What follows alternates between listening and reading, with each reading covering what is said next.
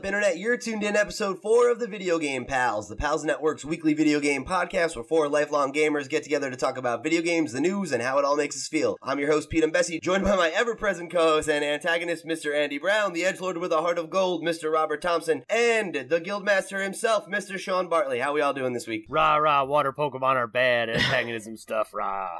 Andy's in full force.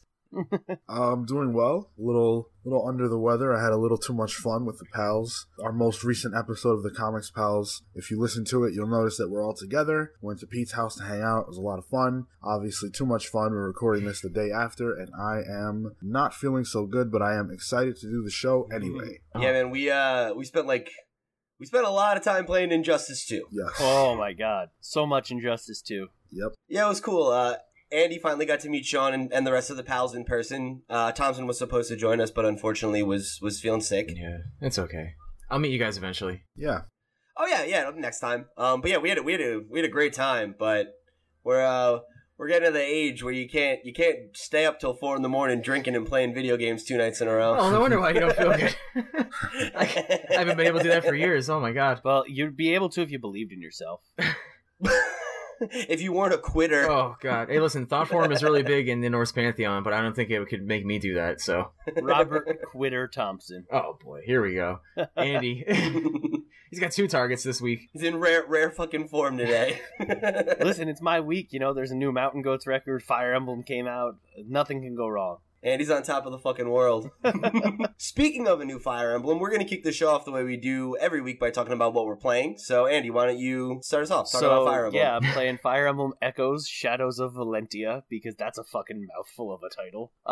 It's a remake of Fire Emblem Gaiden, which was only in Japan for the NES, released this week for the 3DS, as a sort of farewell to the series on the handheld home that it made for itself before it moves over to the Switch. So what do you think so far? I'm only a couple hours into it, but it is like, it's so weird in that, like, there's a lot of cool features and like the UI is great. It's fully voice acted, which is a first, and that's really cool. But it's also like very clearly a remake of a game from 1991. Like, the map design's nothing to write home about. You know, there's still some like archaic ass shit there, and it's like, it's the second game in a Nintendo series, so you know it's gonna be like the weird black sheep of the family. Right, yeah, especially in those days, like on the NES, that was their MO. It's like, we're gonna make this great game that everybody loves, and then reinvent the wheel, and then go back and refine our original design for the third one. It worked out for him, though, right? I mean, Mario 3, Zelda, Link to the Past, Super Metroid. Oh wait, yeah, Link to the Past is number 3. Yeah. Oh crap. Yeah. That's like what he's describing is like an uncanny, like, this has definitely happened in almost every major Nintendo franchise. Yeah, I never thought about that, actually. Except for Star Fox. Oh, please, we don't talk about Star Fox. The second Star Fox is great. We don't talk about it only because it's so dear to me. Although, wait, maybe the canceled Star Fox 2 was super weird. It kind of was. Yeah, like, they had a Landmaster on a Super Nintendo. Yeah, and it was like super crazy, like trying to do polygonal graphics on a Super Nintendo. Like, yeah, it would have been the weird one if it actually came out. So other than that, it's been, you know, Persona, HOTS, Overwatch, the shit we talk about all the time. Picked up PlayerUnknown's Battlegrounds on the cast last week, like while we were talking. Played some of that. Still have not gotten any good at like the actual shooting mechanics of it. But I am pretty good, I like to think, at, you know, hiding and running around and doing all the strategy stuff. It's when it gets down to actually having to kill a guy. The most important part. It's like, if it was a real Hunger Games type scenario, I'd be fine. Just hide until the very end? Hide until the very end, and like, I know how to shoot a gun in real life. I don't know, Andy. That's the perfect Hunger Games strategy to get second place, because you wait till the very end, and then the actual most brutal contender is the only person you have to kill. Yeah, the one with like 18 guns and, you know, 5 smoke grenades and rations for a month. Yeah, that's the one. That's the guy I'm taking down. But all right, I'll go next. I'm kind of in the same boat. I don't really have too much new to report. I'm still playing Horizon. I, like said last week, I was actually actively working towards the platinum now, and looking at like my actual game progress. I like finally passed the 60% point for like everything, like, you know, in terms of all achievements, all collectibles, everything. So that's going well. And then other than that, playing a little bit of HOTS. Jump back in the league this week a little bit. just to shake the rust off. Played a couple ARAMs, and then other than that, I'm also playing some pub.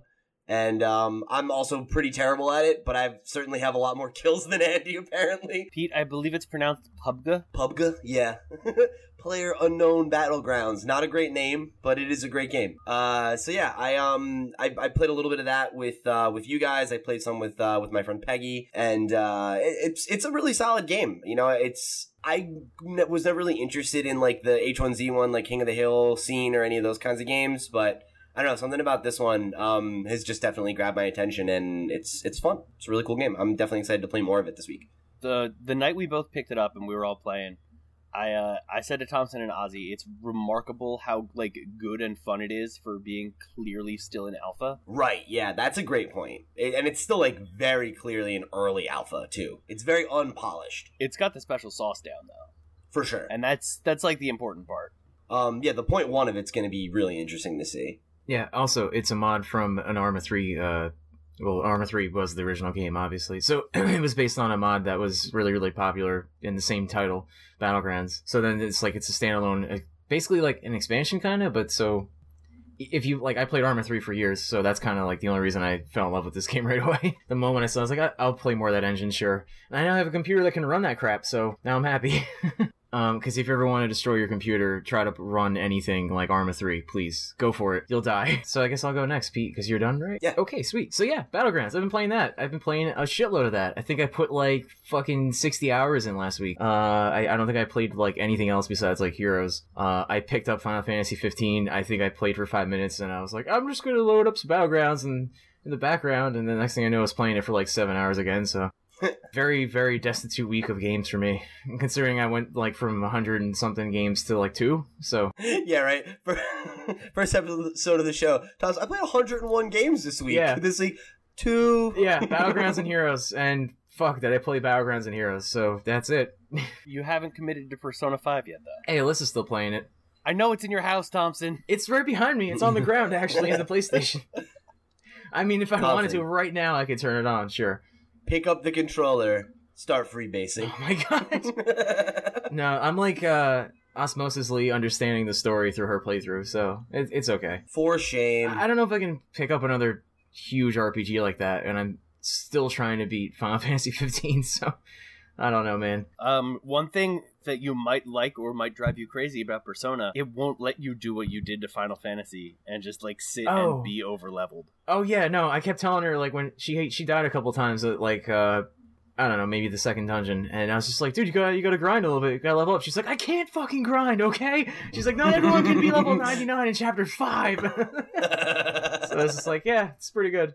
There's no time to grind. Yeah, unless her studies want to lack or something. I don't know. Yeah, you're too busy trying to, study for your finals and fuck. Well, I told her, a good fighter doesn't need grades, So, you think the MMA fighters went to school? They're like, I really need this algebra when I'm punching my friend's fucking dome in, Well, look at Batman, Thompson. He's got brains and brawn, and that's why he can beat anyone. And enough money to buy a machine to subconsciously give him the information while he sleeps, so he can. Shut up, money's not a superpower. Yes, it is. Yes, it totally is. Look at fucking Iron Man. What the hell? Oh, okay. I'm not gonna go into this. I'm trolling. I know. Relax. So, how about you, Sean? What have you been playing? I've been playing a lot of Heroes of the Storm, probably too much Heroes of the Storm. I think that's exactly what you said last week, word for word. Probably too much. Are we the Heroes of the Storm podcast now? Because this is all we do. Hotscast. No, we're Pals of the Storm. Come on. Oh, okay. Oh, shit, that's actually really good. Did you guys all finish the Nexus challenge? Yes. I didn't finish it yet. You better, because it expires tomorrow. I know, I gotta play 2 more games. Oh, well. Andy, we'll do it after the show. Let's do it. I don't have my mouse, and also I don't have time. I have an extra mouse. Don't go to your job. I have to go to my job. Also, I have to go home or my mother will stab me. That's not good.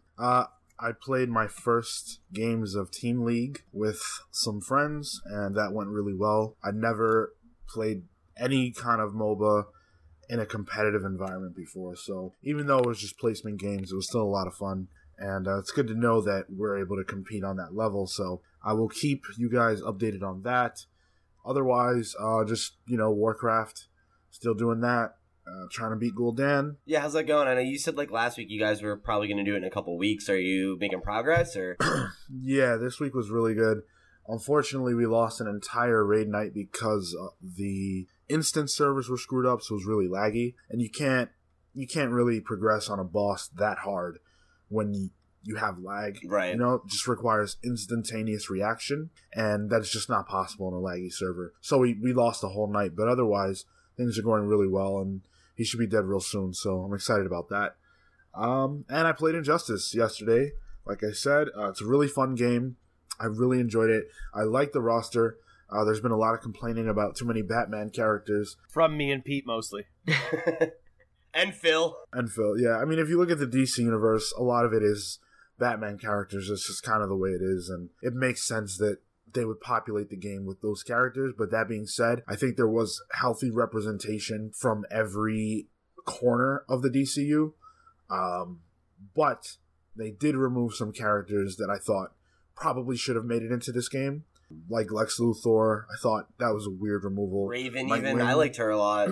Raven. Oh, man. Yeah, I enjoy it, though. I think it's a really good game, and I can't wait to start the story mode. Sean, I'm so upset that you left it at my house for your behalf, but so happy for mine, because I'm going to play it for 2 weeks until we hook up again. I'm definitely going to play it too, so thank you. You're welcome. I'm going to get bodied by Thompson in it a lot. And that's alright, I'll be able to crush Andy's spirit a lot. That's all that really matters. Enjoy. Hey, I took a game or two off Sean, and that felt really nice. Shit. Yeah. We had some competitive matches.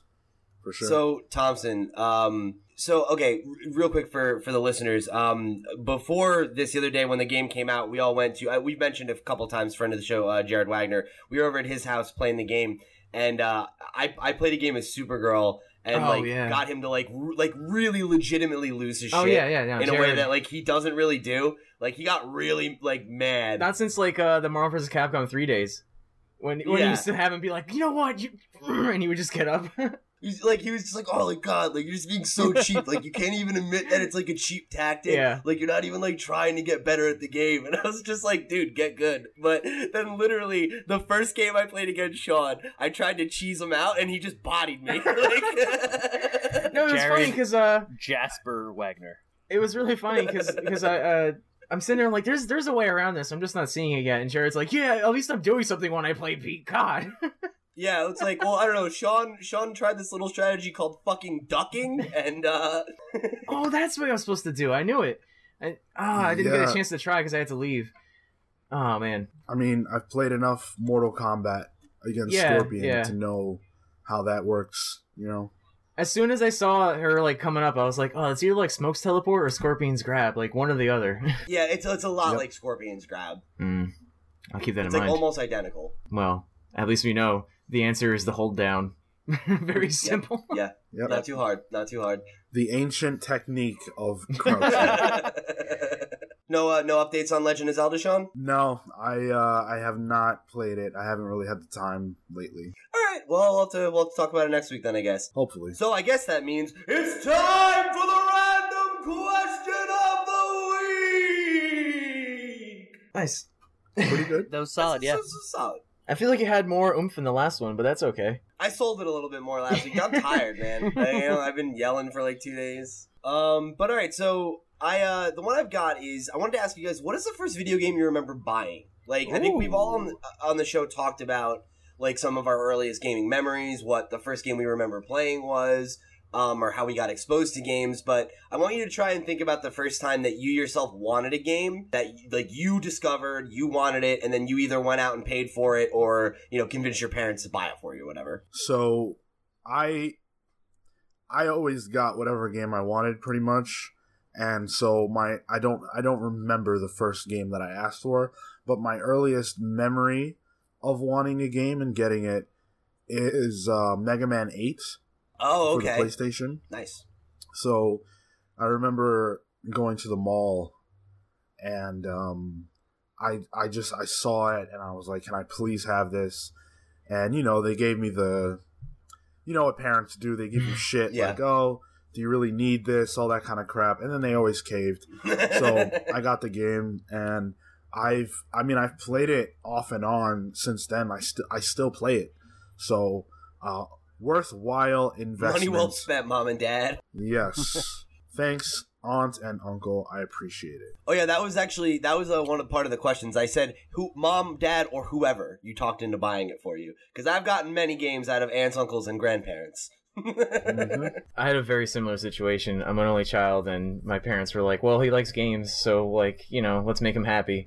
And I pretty much got like whatever I asked for, but I think the earliest one I can remember is for Pokemon Red. I think was the first one I got, because I got Blue and Red at like the same time pretty much, because I beat Red and I was like, I want Blue now. So I mean, I didn't know at the time like there was any difference really, but I also wanted to trade like between myself, and then I didn't realize like I was like 5. I didn't realize I needed 2 Game Boys. I'm like stupid, whatever. But I definitely got one of the two. Because I was like, this is fucking rad, I need this, and I'm like 5 or 6, so like help, I don't know, like that was after my Doom days, but definitely one of the Pokemon games. Other than that, if it wasn't that, it was Warcraft 2 for the computer when it was back on DOS, because I'm just terrible, and I used to play DOS games, I know. Like Wing Commander, that may have been actually the first game I ever had, Wing Commander, that I asked for. So it's one of those 3. I don't know. Take your pick. There you go. Solid picks. For me, I think I'm in kind of a similar boat where, like I'm an only child and I was a pretty well-behaved kid, so I got most of the games that I asked for, but I don't remember asking for Pokemon. Like my Game Boy with Pokemon was the first game I ever got, and I'm pretty sure my parents got that for me because I already liked Pokemon. Like I started collecting the cards and watching the cartoon, and I was like, I had a little bit of exposure to video games before that, as I've told the story in the past. But, like, that was kind of my first game. But the first game I remember, like, asking for was when I got my PlayStation, I think later. It was either later that same year, maybe the next year. Because it was a similar kind of thing where my parents were like, oh, okay, he likes video games. Like, he's an only child. It's a great thing to keep him occupied on rainy days and something to do with the friends or whatever. It's great, fine. So I remember when I went to go get my PlayStation, like agonizing over what game I was gonna pick up, whether it was gonna be Crash or Spyro, to the point where I remember I was literally sitting in the Toys R Us with both games in my hands on the floor, like with my dad, and he, like, God bless him, because he sat there with me for like what must have been like an hour. Like it sure felt that long anyway. And eventually he was just like, let's just get them both. Like, let's just go. Like, it's like I was sitting there like ready to be like on the verge of tears. And he was just like, this is not worth the stress that you're going through right now. Wow. So, I ended up going home with both of those games that became 2 games that we played all the fucking time. So, money well spent, I'd say. Mine is not anywhere near as like dramatic as those. I played Dark Forces back on the PC with both my parents when we first had our PC, and then we were like at the mall or something, and I saw a copy of Jedi Knight Dark Forces 2. I was like, there's a Dark Forces 2! And then my mom was like, shit, yeah, let's buy this. That's awesome. Yeah.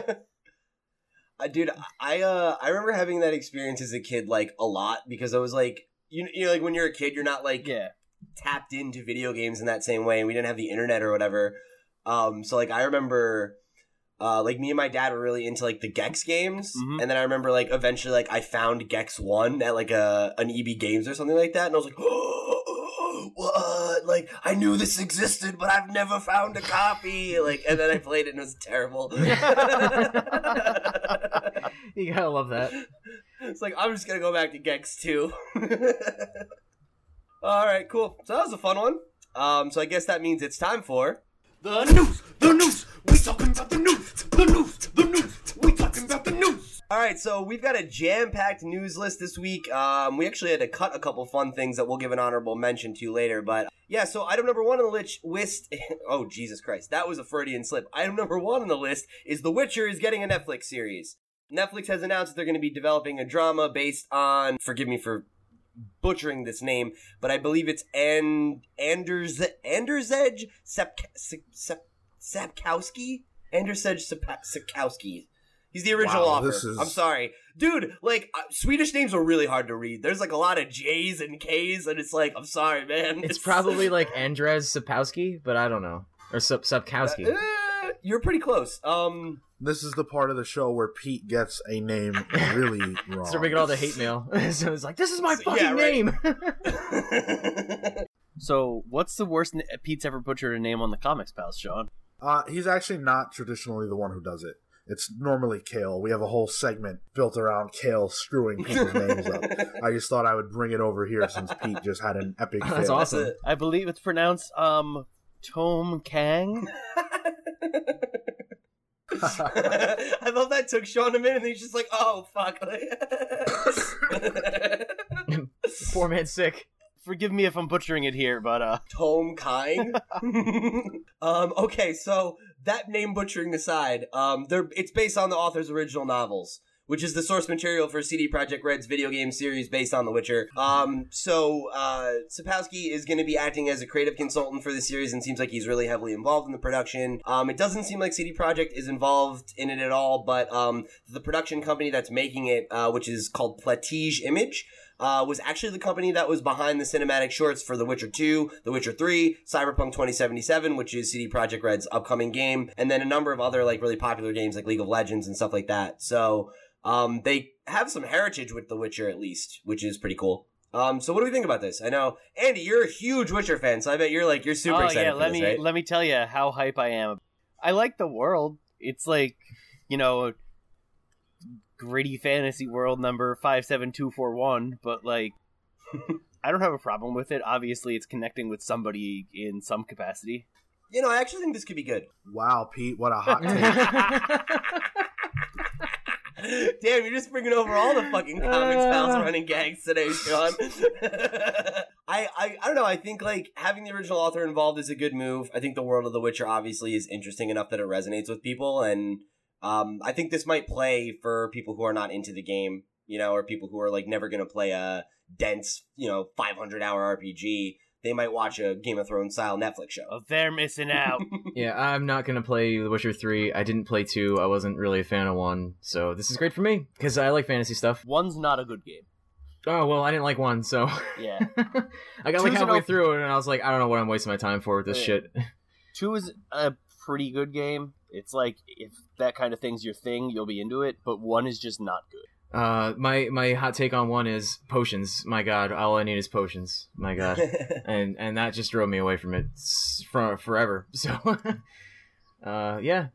I actually have never, I don't even know what the Witcher games look like. I have no idea what this is, but despite that, I might watch this show.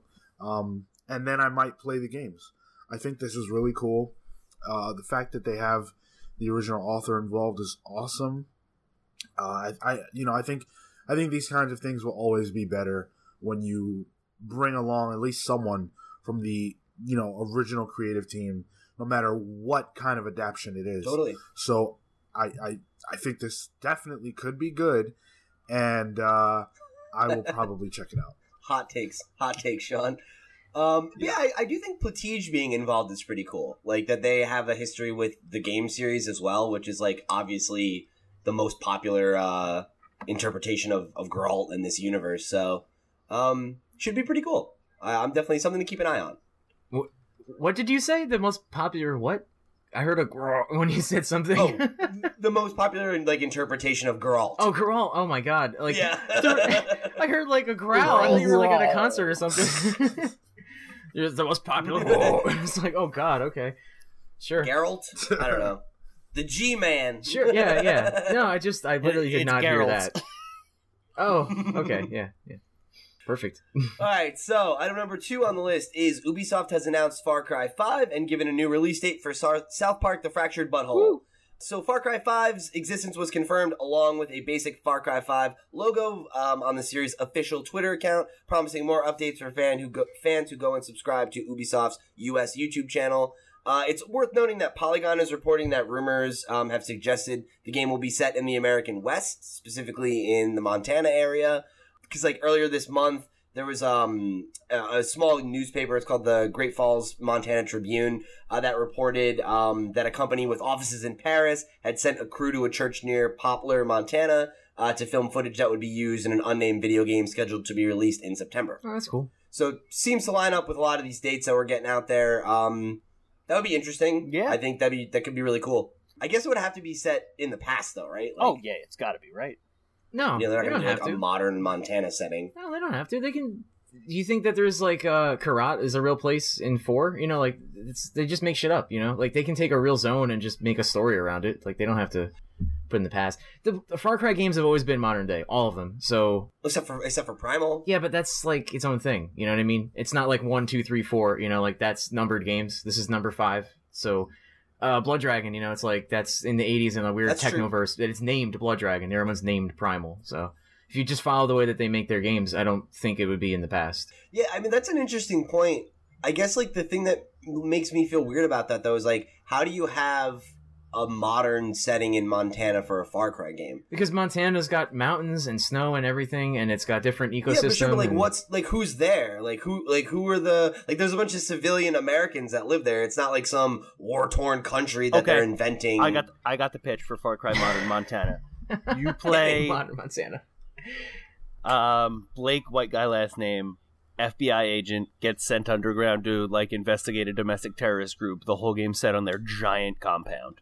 Oh, Honestly, okay. yeah, I could see something like a Hydra kind of, you know, people having missiles or some shit in the long Terrorists run. Yeah, take so- over a national park or something. I mean, the Far Cry games always just like pick a zone that's like known to have wars, like, you know, oh, it's like Southeast Asia, great, yeah, there's always regime changes. Yeah. Like somewhere in Africa, you get malaria, awesome, like that's number 2, you know. It's always, like, generic, fake third Yeah, world country. obviously going to be a place. It's like, oh, you can expect to get shot here. That's true, yeah. I fucking love that. I mean- though. I mean, whatever.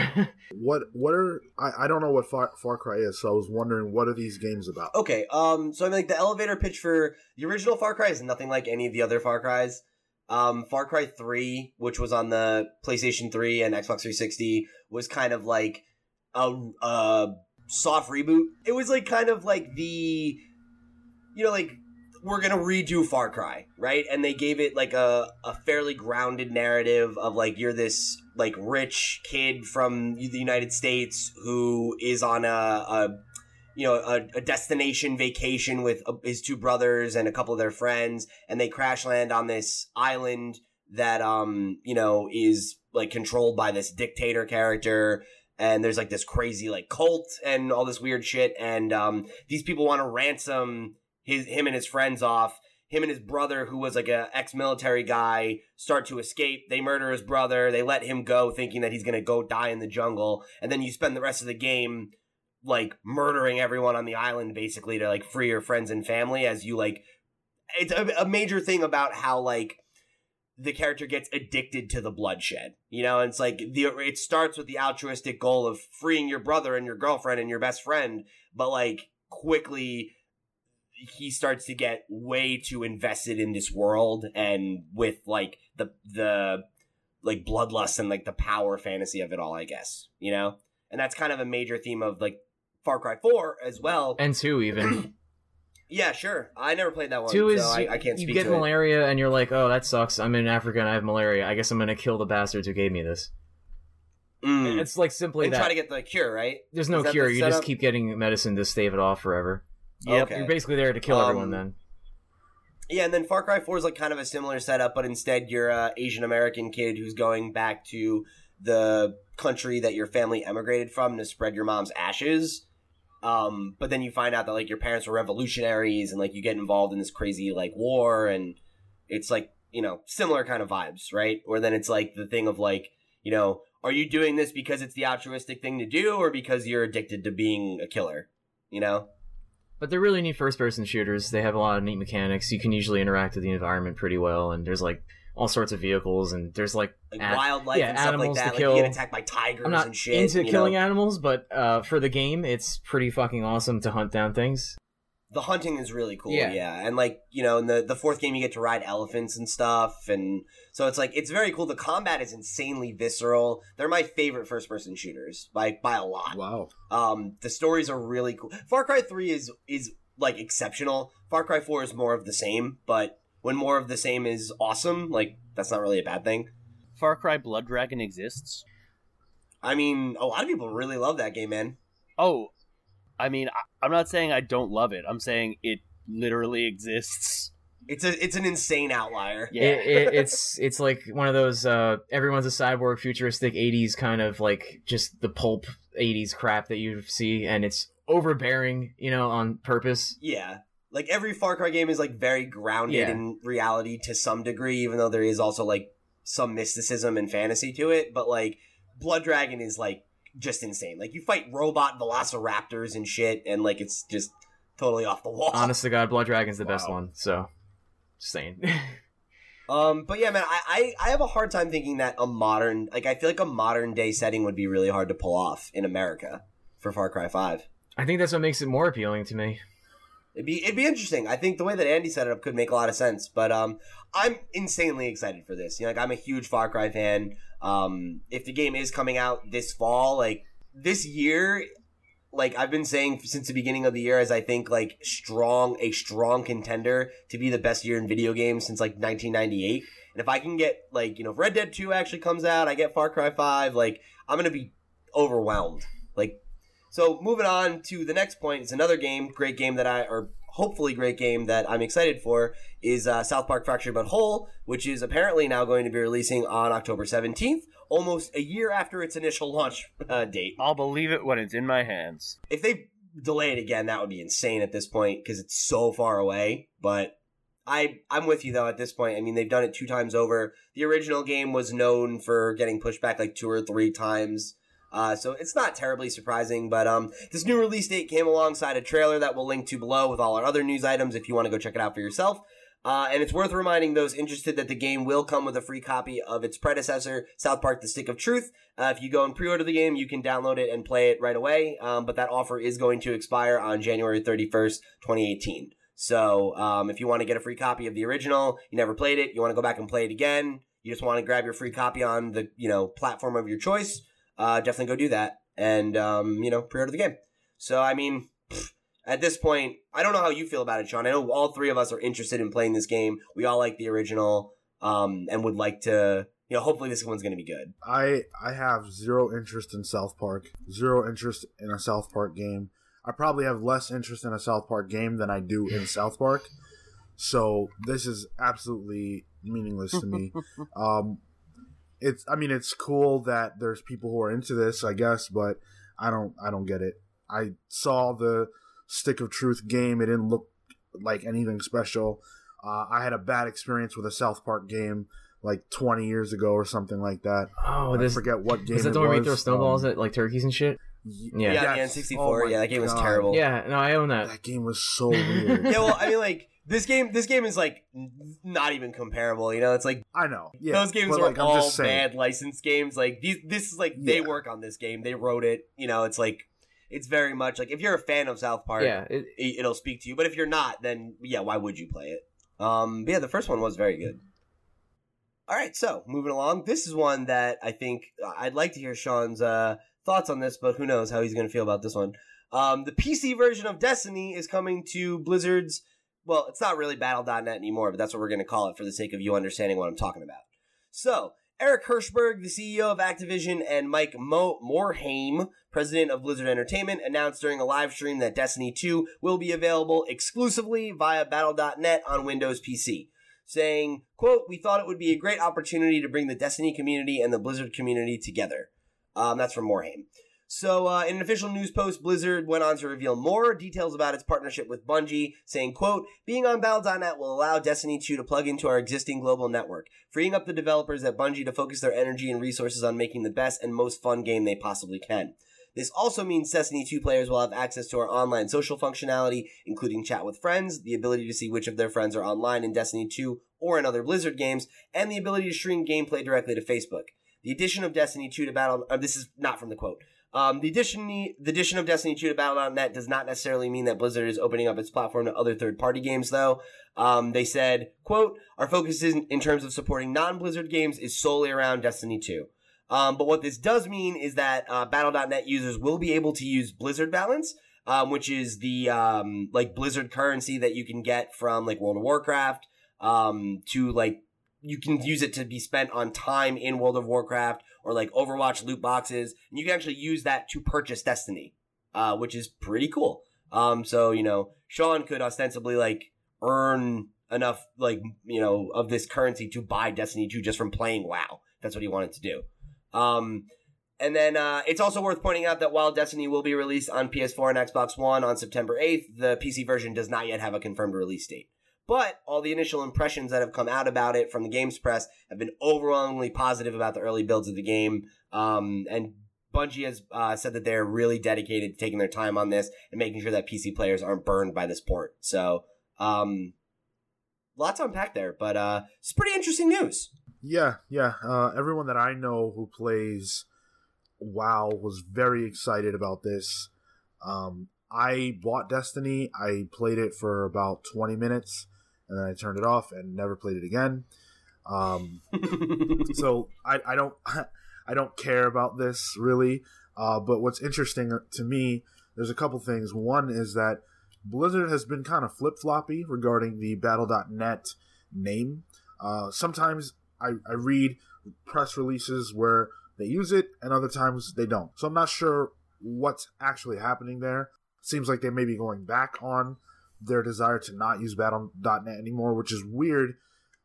It's weird that they even don't want to use it because Battle.net is synonymous with online Blizzard games. Yeah, since the inception. So I don't really get that. But then the other thing is that, like you said, you can buy Destiny 2 with basically with in-game currency. And so what happened after this announcement is that WoW tokens increased in price. They skyrocketed. The price skyrocketed. You can use those to buy things in WoW, but also in other Blizzard games. So the idea is that people are raising the prices because people are going to want to buy Destiny 2 through this currency.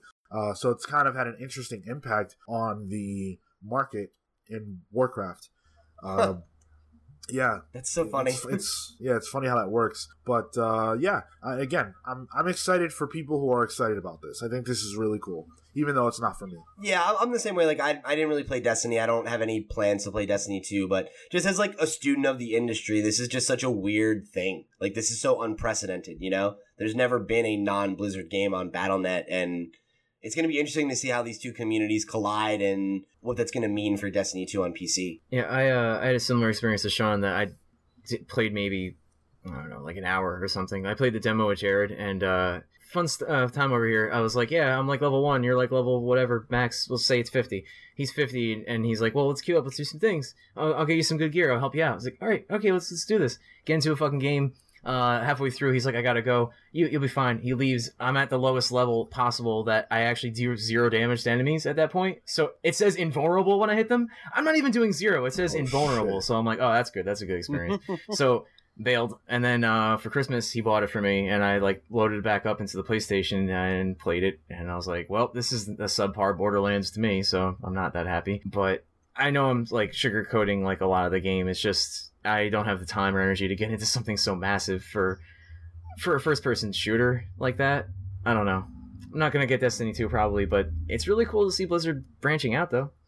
I'm excited for that. I remember back in the day when I played Diablo 2 and like Stones of Jordan were like the fucking currency of like everything, and if something happened, you could like even in a different game, people are like, oh, I'll trade you like 20 SOJs for this in in Diablo. It's like, yeah, we were talking about Warcraft, but okay. Like people would use Diablo 2 as like a side trading. It was weird, but it's interesting to hear that the markets still do that. They're going to release another game and the sudden WoW tokens go like skyrocketing and shit. Things never change. Yep. War. Oh no. Nice, Pete. War never changes. That was amazing. That was uncanny. You should just get the Ron Perlman quote. Just get it and put it in a bumper right there. That's how you know we spend too much time together. True. All right, so we're moving on to some Nintendo news. So item number 4, Nintendo Switch was the best-selling video game console system in April, and Mario Kart 8 Deluxe was the number 1 selling game. So according to the NPD Group, which is kind of the group that tracks all video game sales in the United States, the Nintendo Switch was the best-selling video game hardware in the month of April with more than 280,000 units sold, and this is the second month in a row that Nintendo Switch has been the lead in hardware sales. And then Mario Kart Deluxe 8, or 8 Deluxe, excuse me, was the top-selling video game in April with more than 460 physical units sold. And then with digital sales added, that total is up to over 550,000 units. You know what the impressive part about that is? The game came out on April 28th. Right. Good So job. right, that's when you point out the fact that it only had 2 days to sell in a month where it was a charting game, is in fucking insane. God damn. Good job, Nintendo. Yeah, it's pretty insane because the reporting date for April actually cuts off on the 29th too, so that only counts the 28th and April 29th in terms of sales. Damn. Oh. So yeah, this game's on fucking fire. It's a damn good game. It's the big title right now for a console that won't stop selling. So I think this is great news. I'm happy to see Nintendo winning. I think Nintendo is a company that most gamers who don't just outright hate them will always root for, and I'm one of those people. I always want to see Nintendo succeed, and I'm really glad to see that they're turning the corner with this one. I still won't buy it anytime soon, but I'm really happy that they're doing so well. And I got to see it at Pete's house, and I didn't play it, but it was cool. Next time you come over, you're gonna have to sink some time into it. I don't know, man.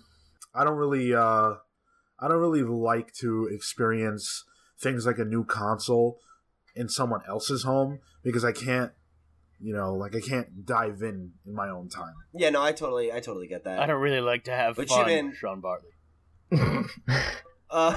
Dude, when I went to sleep, you should have played the Switch. Like, when everyone was asleep, you could have just turned it on. Like, Marco would have passed out.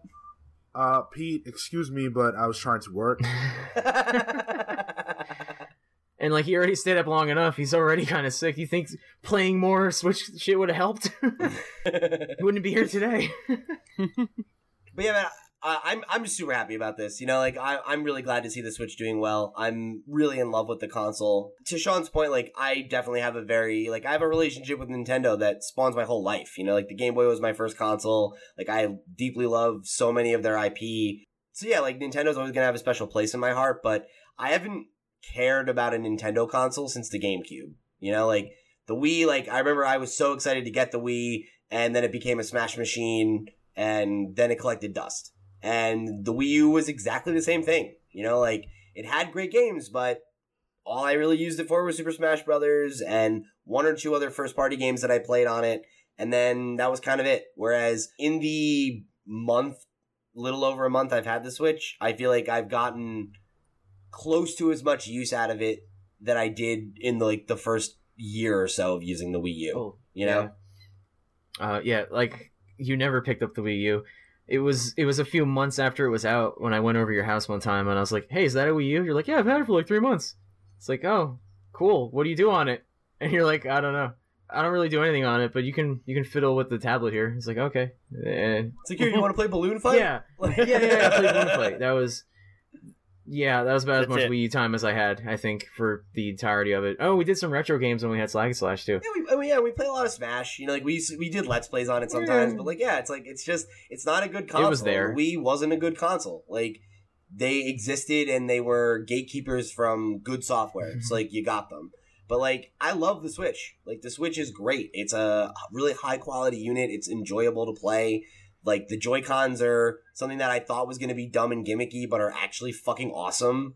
And, like, I'm loving it. I'm loving all the time I'm spending with it. So, the fact that it's resonating with people and it's, like, finding a market and seems to be doing successful is, like, just, it's great news.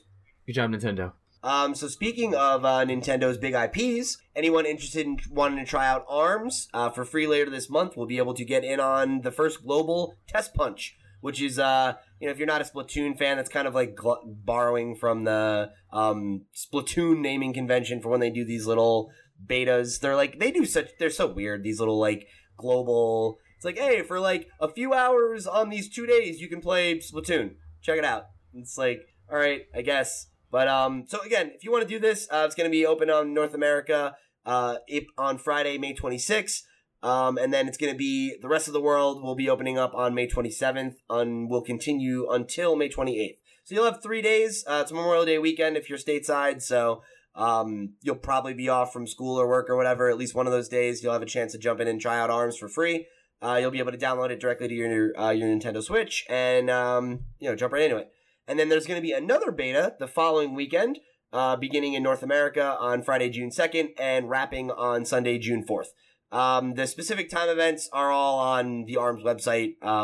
If I read them to you right now, you're not going to remember. So just go, the link's in the description below. Go click through, write them down, set an alarm if you're interested in checking them out, because they are like windows. It's not like all day or all weekend. So keep an eye out for that. You're going to have to plan around it if you want to do That's this. so fucking dumb.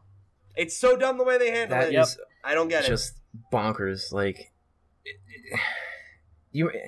I can't imagine like what executive sitting there. He's like, "Hey guys, let's make everyone play this game." Oh, wait a minute, what time zone works for you? How about 5 to 9, just because it feels good? Like they arbitrarily pick times. Like, I don't know. The download time. Can you like download before it's accessible? Because like that will cut into your play time. I think you can, yeah. Oh. Because I downloaded the Splatoon 2 global test file after it we ended. did download it. I remember we were there, and Yeah. it's like, oh wait, this is already over. Oh, thanks. They didn't take it down. Yep. Yeah, so you should be able to download it in advance and then, just jump in when it starts. I played in the original Splatoon's test fires and everything, and they were admittedly pretty good. Like, there wasn't any latency issues. Like, you actually got to play a decent amount. I got to play 4 or 5 rounds of Splatoon. It's whatever, I You can guess. play 4 or 5 rounds, but look at like Titanfall and like Battlefield 1. It's like I played that for a week, and like I got a real feel. Or Overwatch. Yeah, or even Overwatch. Jeez, Which that beta like set the world on fire and actually got everyone interested in it. Blizzard's notorious for like doing things like that, where hey, like if this is popular, let's give them some time, and they know that they're not, they're not going to make crap, so it's like it would be like unheard of for Blizzard to be like, here's a new game, it's a new IP, it's a first-person shooter, we've never done that, and you can't play the demos. It's like... Or you can play the demo for 3 hours on Sunday. That would be stupid, It's like, and they're not stupid, so... It's a weird marketing thing to just chunk the time out like that. Yeah, I don't quite understand it, but there must be some reason. Nintendo's not particularly online savvy. Yeah. And them moving towards these more like online multiplayer focused games and stuff are just like, it's not their comfort zone and they're not very good at it, So like, I think these kind of hiccups are to be expected to some degree, but it's like, I don't know who thinks this is a good idea. Oh well. It was actually Miyamoto. Came in and was like, don't you dare. I want to do a shitty online beta that nobody's really into at all. Don't you dare insult that Miyamoto legend. just came in and it's like, yeah, we're gonna open the ARMS beta for just like a whole week, and he's like, but what if we did it for like from 2 a.m. to 3 a.m. on Saturday night? You're always thinking outside the box. Brilliant. What do you think about that? Another A+. Honestly, I wouldn't be surprised if the whole ARMS concept was him. Like, it's weird enough. Yeah. Maybe I could see that. But anyway, if you're interested in checking out ARMS for yourself, mark these dates down on your calendar. May 25th to May 27th. Or 26th. No, May 26th to May 28th. And June 2nd to June 4th. And then ARMS is out on June 16th. So... If you're a normal person with no interest in ARMS, we understand that too. If you don't have a Switch like me and Sean and Andy, then yeah, we also all understand. So Pete. Andy I have has a Switch. Oh, you Switch? I didn't know that. Yeah. Shit. Yeah. Well, good. Oh, so it's only 2 out of us. Now, yeah, there you go.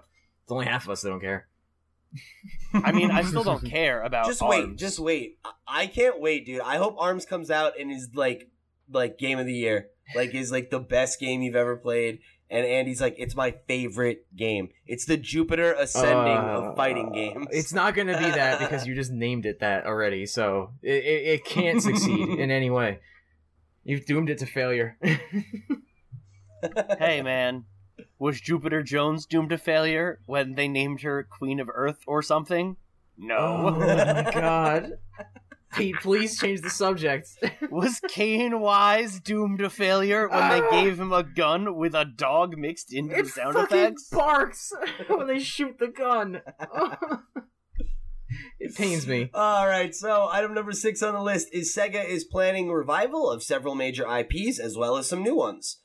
So in its Road to 2020 business presentation for the fiscal year, which just recently ended in March 31st, 2017, Sega detailed some of their upcoming plans on how they plan to basically bring themselves back from the brink. So pulling from this little, The article comes from Gamatsu.com. I'll have the link down below. You go check it out if you want to see it for yourself. I'm gonna read off to you the like slides that they pulled these from. So packaged games field. So example titles include Total War Warhammer, Yakuza 6, The Song of Life, Football Manager 2017, and Persona 5. So Sega's plans in this area are to expand existing IPs, obtain new IPs for North American and European PC games. Thought that was interesting. Build revenue base by being entrusted with outsourced development, challenge for new IPs, revival of major IPs, and effective utilization of development engines. And then in the digital games field, where they listed examples like Puyo Puyo Quest, Hortensia Saga, Chain Chronicle 3, and Phantasy Star Online 2. They said that their goals are to create titles that will become global hits, establish digital marketing business, expand overseas publishing business, maintain profits through long-term operation of existing titles, and develop next-generation titles. So a lot to unpack here. But what do we think here? Any of this sticking out to you guys? Yeah, I'm super excited. Total War Warhammer, it was a blast, and it was like just for both the fact that it's a Total War game and a Warhammer game that wasn't shitty.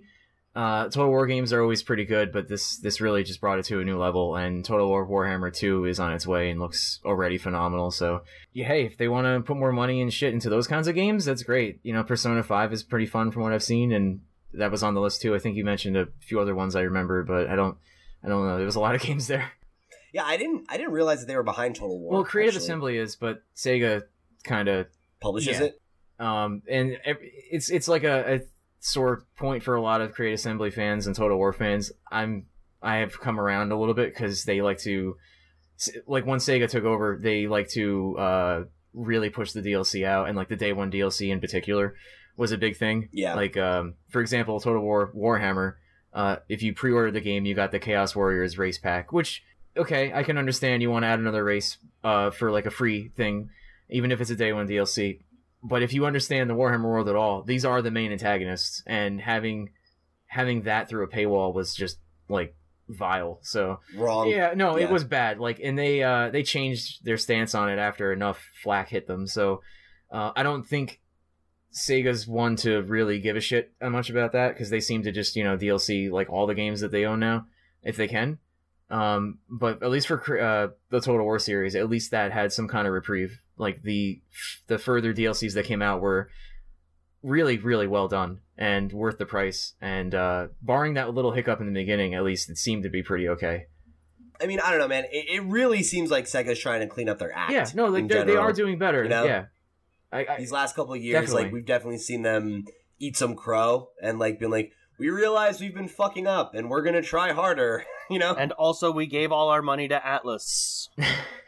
I mean, it worked out for them. Persona 5 is like the first game that, I mean, like, all Atlas games are great, but this is like the first Sega game that's been like a big deal in who knows how long. True. I would rather that they stop all of this and just make a good Sonic game. Well, good luck. Sonic Forces! Sonic Boom! Sonic and the Dark Knight. I'm gonna say, what is it? The Sonic, not Forces, the other one, the pixely one that's coming out. Oh, Sonic Mania? Sonic Mania. Sonic Mania looks really good. Like, I'm really excited for that game. I don't know, dude. They've put out games that looked good through trailers and such, and then when you get the game in your hands, it's just awful. I have no faith at all in Sega anymore. It's just gone, evaporated. Oh, I mean, like, that's totally, like, you shouldn't have faith in Sega. Like, they honestly, like, Sega was never a good company.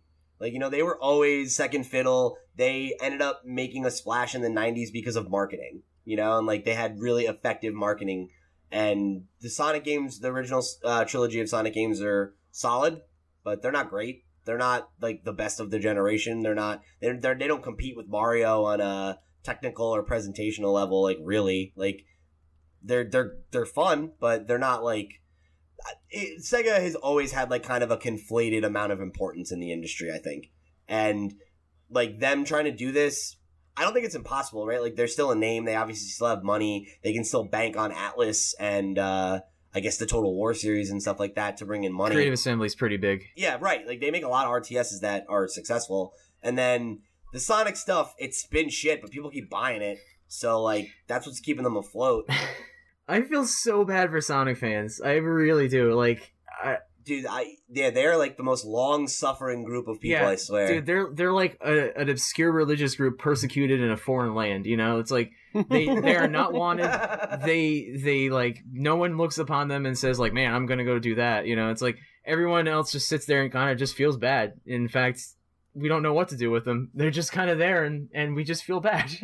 Yeah, dude, it's definitely tough out there for a Sonic fan. But again, like, I have to say, like, Sonic Mania looks good. All of the, like, gameplay impressions and stuff that I've seen of it, not trailers, like, people actually playing the game and being like, this actually feels pretty good. So, I'm interested in that at the very least. But yeah, I think, like, what's interesting here is the idea of, like, the revival of major IPs, right? Is, like, how many major Sega IP are there that are dormant that people are, like, really clamoring for a revival for? Echo the dolphin. Echo the dolphin. Mercs on the Genesis, which was fucking amazing. So maybe we'll get that. It's not. Or Vector Man, maybe? Oh, boy, I forgot about that. Holy crap. What, like, but that's a Ms. good question, Vector though. Man. What Sega IPs, like, do you not see right now that you can think of off the top of your head? Knights is the only other Was one. that the 9? It's like 99 on the front of the package or something. 99 Nights, whatever. No, Knights is the one where it's like this like purple Like the purple bat, right? I didn't play it. she's like a purple Arabian okay. Yeah. princess looking bat lady kind of thing. Yeah, like, I didn't play that.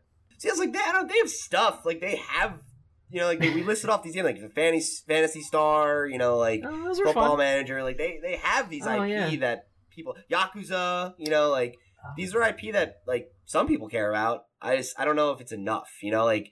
So the idea of like them doing that, but then also like they said, trying to develop new IP or obtain new IP or It's a shotgun strategy for sure. You know, they just spread out as much as they can, and if something sticks, it'll stick. I mean, maybe they're just saying like, hey, we want to revive the old IPs, and like if someone gave them positive, you know, reactions to that, like, oh shit, I've been really waiting for, you know, this. It's like they'll go for that, you know. That's the kind of thing that I think is a little concerning, though. It's like it does seem like they're trying to do a lot here, Yeah. and like I don't know if that's going to be effective. No, And it's it's like not. to Sean's point, maybe they should just focus on like getting one good game made. No, it's not going to be effective Internally. because they're not a Blizzard Activision conglomerate, or they're not an entire country's worth of, you know, money that they need to like stick to what they can afford. And I know the partnership with Creative Assembly has given them a real good amount of money, but I mean, like that partnership and then their like relationship with Atlas are really probably the only things like that have kept them afloat. You know, and then the value of Sonic as an IP. Well, I mean, they own yeah, Atlas. they own it, right? Yeah, they own Atlas. Yeah. They're a second party studio, or no, I guess it's first party if they bought them. Okay, they have an exclusive relationship. You with can't them. like run a business on like 2 games, you know what I mean? Like or like 2 series even, you know, like Atlas's At games. least not a big one. You know, like that might be enough for a small publisher, Yeah, but not for exactly. the kind of company that Sega's not what they're trying trying to to be. do, right? Sega announces they're bringing back their most major IP. The Dreamcast 2 announced at E3 this year. That might be actually interesting if there ever was another Yeah, that would Sega be- console. I'd be interested in that. That would blow my fucking mind if Sega was like, we're making another console. I'd be like, why? Like, what are you talking about? Well, the Switch had, you know, so we're gonna just jump in too. Oh my god. But yeah, so I don't know, man. The one thing that I think is cool about this is like the business meeting was called, or the presentation was called The Road to 2020. So like they're obviously not like, this is what we're doing in the next year. It's like, these are our plans over the next several years. 2.5 years, yeah. They got time. I don't know, man. I know they have some new leadership there. Like, maybe Sega can come back. It'd be interesting because I think, despite the fact that, like, I stand by my assertion that Sega's never really been what we have, well, like, what we think of them, people obviously, like, care about Sega to some degree. You know, like, there's, I think, like, there's some history there that means something to a significant number of gamers, so it would be cool to see them be able to, like, kind of rise from the ashes and actually, like, be a decent fucking publisher again. Yeah. I'll wait. I'll wait with bated breath. Yeah, I won't hold my breath on that one. All right, last item on the list is Sonic Forces, which is the upcoming 3D Sonic game. All your creepy fan Sonic OCs can finally become canon. So the next 3D Sonic game is going to be allowing the hardcore Sonic DeviantArt community to finally see their original Sonic characters alongside both modern Sonic and classic Sonic. Players are going to be able to choose from 7 different kinds of animals, including wolves, rabbits, cats, dogs, bears, birds, and of course hedgehogs. And then each one has a unique ability set, and that will factor into like how they play. And then they're also going to be featured in like the storyline, and will appear in cutscenes, and I guess presumably have dialogue and stuff. So this is just fucking hilarious, man. I have to say, like, as soon as I saw this, I was just like, so they're just really leaning into that, huh? Like, we're just gonna, the people that really like Sonic, they also really like to jerk off to Sonic, so let's let them put their own season there, Okay. I need to jump in and say that I like Sonic and I don't do that. I also like Sonic and don't do that, but I don't think we're hardcore Sonic fans. There is a fine line. This is like something that like I always crack up about whenever I hear about like Sonic with the OC original Hedgehogs and all that crap, and I'm glad that's finally got a forum for them to express their interests. I don't judge, but it's not for me. Yeah, no judgment. I know I'm making fun of those people. No, I make fun of them too. Don't get me wrong. It's just because it's funny. Like, I'm sorry. It's really funny. Lo, it's hilarious. Have you ever seen that one game, like My Friend Sonic, where it's like supposed to be almost like a VR experience? You sit on the couch and like Sonic's next to you, like or My Roommate Sonic is what it's called, I think. What the actual fuck? That's disturbing. Yeah, no, it's really disturbing, especially because it involves some really interesting touching with Sonic. What? Yeah, it's a game about Sonic and you being a roommate and great times. Dude, there's a lot of Sonic porn on the internet, like, real talk. Like, if you just Google Sonic, like, it will be on the first page. Yeah, like, you don't even have to look for it hard. Like, I'm not out there on DeviantArt fucking looking for Sonic porn, but it's come across my eyes a lot. My Twitter feed consistently has someone bombarding it, and I always, like, unfollow people, and, like, somebody else eventually drops one, and I'm like, God damn it, it's like, this shit's just everywhere. Actually, fun fact, Actually, 2 fun facts. Thompson has a lot of furry followers on Twitter, and for, like, no good reason. They like me. They just love him. Look at his hair. He's a handsome boy. I get it. I don't know what it is. I have no problem with furries, but they seem to like me. I consistently get, like, 20 or 30 at a batch, like, that just follow me all at once, and I'm like, oh, okay, cool. All 20 or 30 of them are me every time.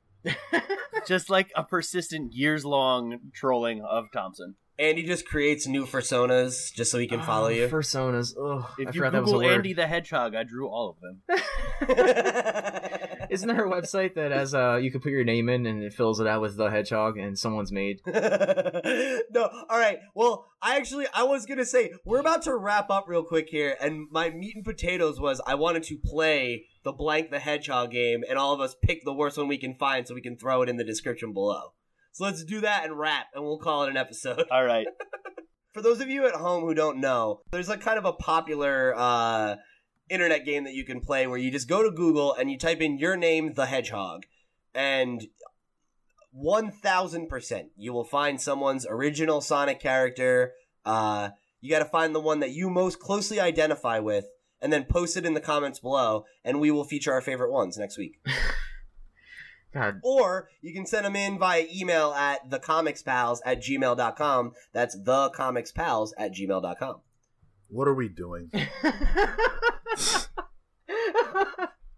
that resignation in your voice was beautiful. Just what are we doing? Oh, this is a rhetorical question, or? Yeah. Okay. All right, so yeah, we're gonna list all of our picks down in the the description below. That's gonna wrap it up for episode 4 of the Video Game Pals. If you guys like this video and you're on YouTube, you can like it, share it with a friend, and subscribe to the channel if you haven't already. If you're an audio listener on iTunes or SoundCloud, we would greatly appreciate it if you like the video or the audio, whatever, and leave us a 5-star rating over on iTunes, where we already are a 5-star rated podcast, something of which we are very proud. So if you think we're worthy of that 5-star rating, please go drop us one. If not, we appreciate constructive criticism, so lobby it. If you want to hear your thoughts read on the air, you want to send in a random question of the week, any of that kind of stuff, you can send us an email at thecomicspals@gmail.com. You can follow us on Twitter, Instagram, or Facebook at The Comics Pals. Send us your comments and questions there. We will do our best to get to them as quickly as possible and read them on the air. So, send them in. We'd love to hear your thoughts. And then if you want to connect with any of us on social media, our Twitter handles will be listed in the bio below. Go check them out, and we'll see you guys on the next episode of the Video Game Pals. Thank you for joining us. Have fun.